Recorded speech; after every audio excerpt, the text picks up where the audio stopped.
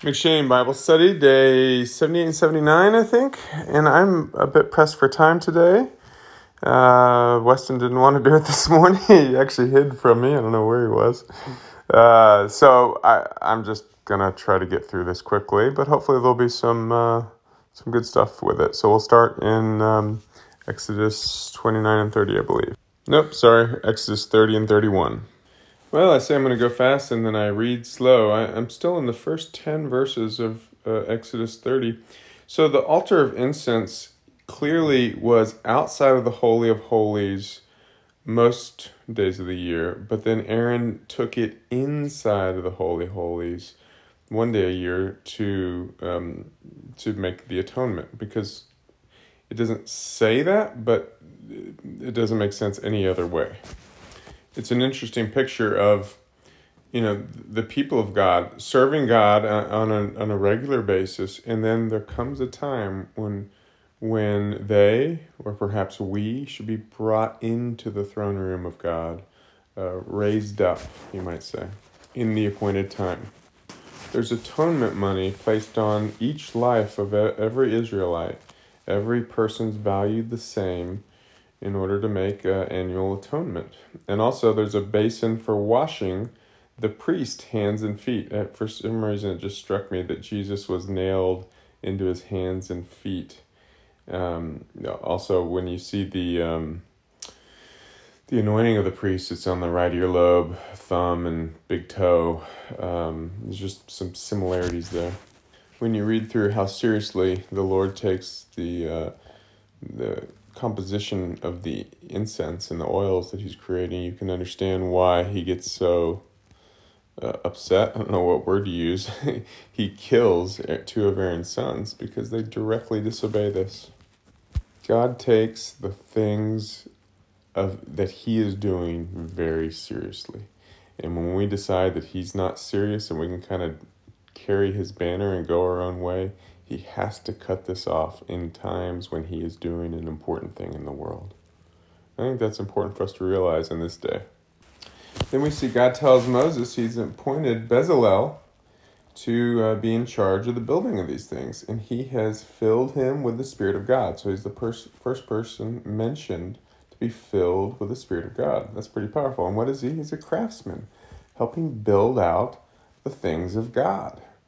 So it's a little bit different picture than what we think about, whether that be spiritual warfare or healing, or that's just the two that come to mind right off the top of my head. But here's someone working to build the tabernacle, or, the early version of the temple of God. He's the one filled with the Spirit first. And that's the beginning of chapter 31, by the way. And then it goes into talking about the importance of the Sabbath, which is interesting, and I'm not going to do any long exposition on this.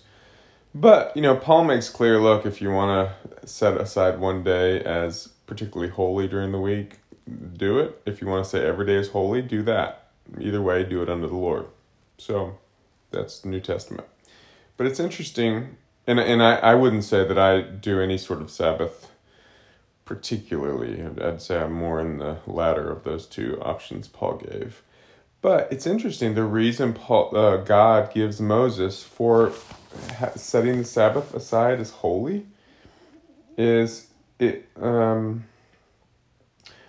verse 17, it will be a sign between me and the Israelites forever, for in 6 days the Lord made the heavens and the earth, and on the seventh day he abstained from work and rested. So that hasn't changed. The reason that God says that he's doing it hasn't changed.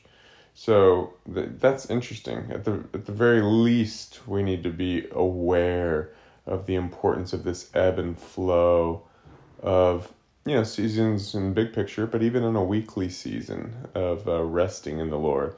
I love the verse, and it's been on my heart and mind a lot here in the last week. Be still and know that I am God. And that, that aligns well with the Sabbath. Just be still and worship the Lord. Whether that's daily or particularly once a day, you realize. And of course, if we look at the history of humanity in millennia, and we look at the seventh-day rest, maybe aligning to, we're coming up on that, maybe aligning on the 1,000-year reign. It kind of aligns in that way, so that's interesting as well. And chapter 31 ends, it's a short chapter actually, with God giving Moses the 2 tablets to take down the mountain. And of course, that's when things get a little messy, but we're going to move on to John. I believe it's chapters 9 and 10. In the first couple of paragraphs, starting with, the first 5 verses, his disciples asked Jesus why the man was blind. Was it his sin or his parents' sin? And he answers in 3, neither this man nor his parents sinned, but this happened so that the work of God might be displayed in his life. As long as it is day, we must do the work of him who sent me. Night is coming when no one can work. While I am in the world, I am the light of the world. So, based on what I just said, and I mean, just this season, I strongly believe that we're in, and I kind of mention all the time, it's interesting, he talks about there being seasons of work. He said, there's a time coming no one's going to be able to work. But right now I'm in the world, and I'm in the light of the world, and so there's work to be done. Well, we know everything's not done, right? So we can understand from that there are seasons when a really big work of God happens, and God needs people who are the light of the world, who have the fullness of Christ in them in order to be that light in the world. And it's interesting, based on what we just read about the law of Moses and how important the Sabbath is, the Pharisees made a big deal about this because Jesus actually healed this man's blindness with the mud in his eyes on the Sabbath. And so they say in 16, this man is not from God, for he does not keep the Sabbath. So you can see how this was confusing. I mean, I imagine this would have been confusing for me if I lived at the time, because God was very clear how important the Sabbath was when he gave the law to Moses. And here's a man coming saying he's sent from God, and he is not keeping this very clear commandment that God had given Moses, in the way at least that they understood it. And so, again, the importance of always seeking God and what he's doing to enlighten us on what the scriptures mean versus going off in our own religious ways, because we are all susceptible to that. And Jesus makes this point when it wraps up. This man becomes incredibly bold in front of the Sanhedrin. These people were terrified of the Sanhedrin. In kind of an awe, kind of as we should be about God, kind of awe, fear of God. I mean, these are the people that are supposed to represent God. And so they would be terrified. They're studied, they're learned, they're in charge, they're powerful, they're rich. And here he is boldly saying, you people are wrong. This man gave me sight. And so then he encounters Jesus again. He says, do you believe in the Son of Man? He says, tell me who he is. I'll believe. He says, now you've seen him. I am him. He says, Lord, I believe. And he worshiped him. And Jesus says, for judgment I have come into this world so that the blind will see, and those who see will become blind. I just mentioned the dangers of religion. That's exactly what Jesus is pointing out. Always take everything before the Lord. Is this truly the Lord, or is this a faulty understanding of the Lord that I have? And that's actually, I haven't gotten to the last 2 verses, but that's how Jesus sums it up, because some of the Pharisees say, what, are you saying we're blind? He said, if you were blind, you would not be guilty of sin. But now that you claim you can see, your guilt remains. He says, you're putting yourself in a position of authority, both in who you are outwardly to others, but also inwardly in your heart. And you're wrong, therefore you're in a position of sin, missing the mark, guilty. And then he goes on to give a famous parable. He says, starting in chapter 10, I tell you the truth, the man who does not enter the sheep pen by the gate, but climbs in by some other way, is a thief and a robber. The man who enters by the gate is the shepherd of the sheep. The watchman opens the gate for him, and the sheep listen to his voice. He calls his own sheep by name and leads them out. When he has brought out all of his own, he goes on ahead of them, and his sheep follow him because they know his voice. But they will never follow a stranger. In fact, they will run away from him because they do not recognize a stranger's voice. He's saying there's only one way in, and if we try to build a religion or accept some religion that others have built in order to get in, we're not truly in. We might appear to be in, but we're simply a thief and a robber. But he says, if we're truly his, if our heart is truly to know him, to follow him, he will make known to us what is his actual way. And then he goes on to say, I tell you the truth, I am the gate for the sheep. All who enter came before me were thieves and robbers, but the sheep did not listen to them. I am the gate. Whoever enters through me will be saved, but he will come in and go out and find pasture. The thief comes only to steal and kill and destroy. I have come that they may have life and have it to the full. Whereas other versions say abundantly. I am the good shepherd. The good shepherd lays down his life for the sheep. The hired hand is not the shepherd who owns the sheep. So when he sees the wolf coming, he abandons the sheep and runs away. Then the wolf attacks the flock and scatters it. The man runs away because he is a hired hand and cares nothing for the sheep. So he's saying these are principles of discipleship, that the sheep should hear the shepherd's voice.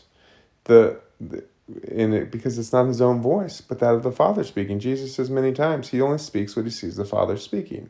So the ones who are to receive that message from the disciple, should hear the word, should recognize the word of God and grow in that, to themselves grow closer to the Lord.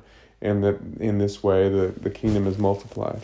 And it always must be built on, through, with, in every preposition we can use, Christ. That there's no other way. No religion can do it for us. It has to be the life of Christ. And if we take up that life in serving others, it means laying our own lives down for others. And Jesus actually says, verse 17, the reason my Father loves me is that I lay down my life only to take it up again. That's a powerful thing. Again, if we were to enter into his life, why does the Father love Jesus? Because he lays down his life. Adam didn't do it. He went his own way. Jesus laid down his life for the Father. And the Father allows them to take it up again. It's the same with us. He's looking for a people willing to lay down their lives and say, whatever you have for my life, I accept it. And, of course, the truth is, it's better than what we would have wanted in our own flesh. At the end of chapter 10, he says, he and the Father are one, and they get upset with him because they see he's claiming to be God. And he says, doesn't the scripture say, I have said you are gods?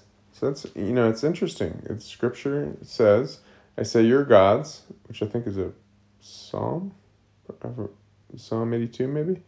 And Jesus is quoting that to see, look, there's more than this simple religion that you understand in the plan of God.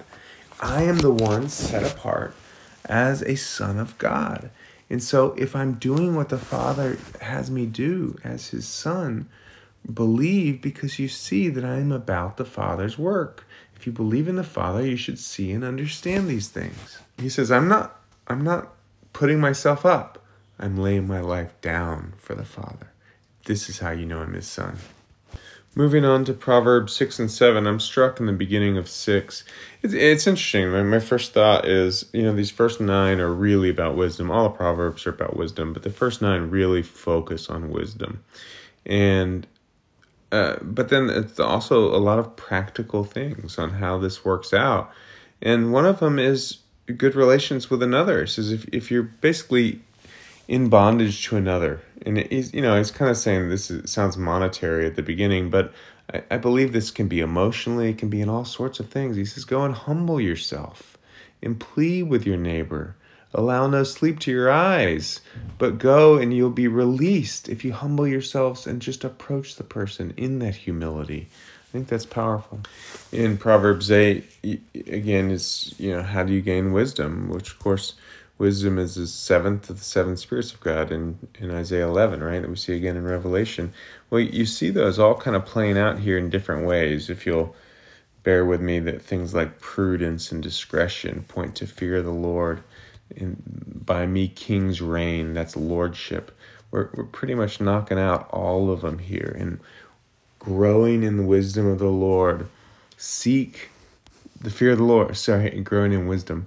Seek the fear of the Lord. Seek instruction, knowledge, counsel, understanding, lordship.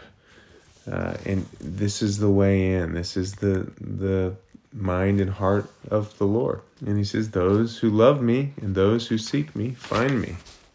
And we wrap up with Galatians 5 and 6. And again, Paul's accentuating the point that he made in the last couple chapters, but he says, once you're free in Christ, do not go back into the ways of the world. Do not go back into dead religion. Move on in faith. And then he says, but you who are free in the Lord, don't use your freedom to indulge in sinful nature, but serve one another in love, because the entire law is summed up with love your neighbor as yourself. So then he goes on, verse 16 on, go on to live by the Spirit, not the desires of the flesh, but the law of life. He says, if you're led by the Spirit, you're not under the law of death that reigns in this world, but that means you should also be, if you're living at all times by the Spirit, you're not under the law of the flesh either. And of course, there's just a tremendous progression to live our entire lives according to the Spirit and never according to the flesh. I am not there yet, but I have high hopes of what the Lord is doing, and I continually seek forward that the fullness of life by the Spirit be the life that I live. And he does warn, you will not inherit the kingdom of God if you go in the ways of the world. Verse 24, those who belong to Christ Jesus have crucified the sinful nature with its passions and desires. Since we live by the Spirit, let us keep in step with the Spirit. Let us not become conceited, provoking and envying each other. So this is a very high standard that Paul is establishing. And it depends, I don't know where you who are listening are, but that's not to get us down if we see this as a long way from this, but to have us strive forward, knowing that the Lord himself must transform us. He is the one that's powerful to do mighty works, but we have to be willing and eager to enter into this life, or he won't intrude on our freedoms if we don't invite him in for these things. He says in verse 7, do not be deceived. God cannot be mocked. A man reaps what he sows. The one who sows to please his sinful nature, from that nature will reap destruction. The one who sows to please the Spirit, from the Spirit will reap eternal life. So do not be weary of doing good. So he's basically saying, you're all Christians here, but what life are you living in? Are you sowing into your earthly sinful life, or are you sowing into the spiritual eternal life? So he says, don't be weary of doing good. There will be a mighty harvest. And he says, as we have opportunity, let's do good to all people, especially to those who belong to the family of believers. And it's interesting that, they were dealing with people wanting the Judaizers were trying to circumcise people. But again, this has to do with religion. He says the people that are trying to do this to you are trying to avoid being persecuted for the cross of Christ. They're trying to avoid the cross in themselves. He says neither circumcision nor uncircumcision means anything. What counts is a new creation. Are you a new creation, or are you being transformed into a new creation? Or have you figured out a way to live half in the world, half in the Spirit, or whatever percentage that is? He says, no, go all the way. Peace and mercy to all who follow this rule, even to the Israel of God. So anyways, that's the end of the book of Galatians and the end of our not so short talk. The Lord bless you.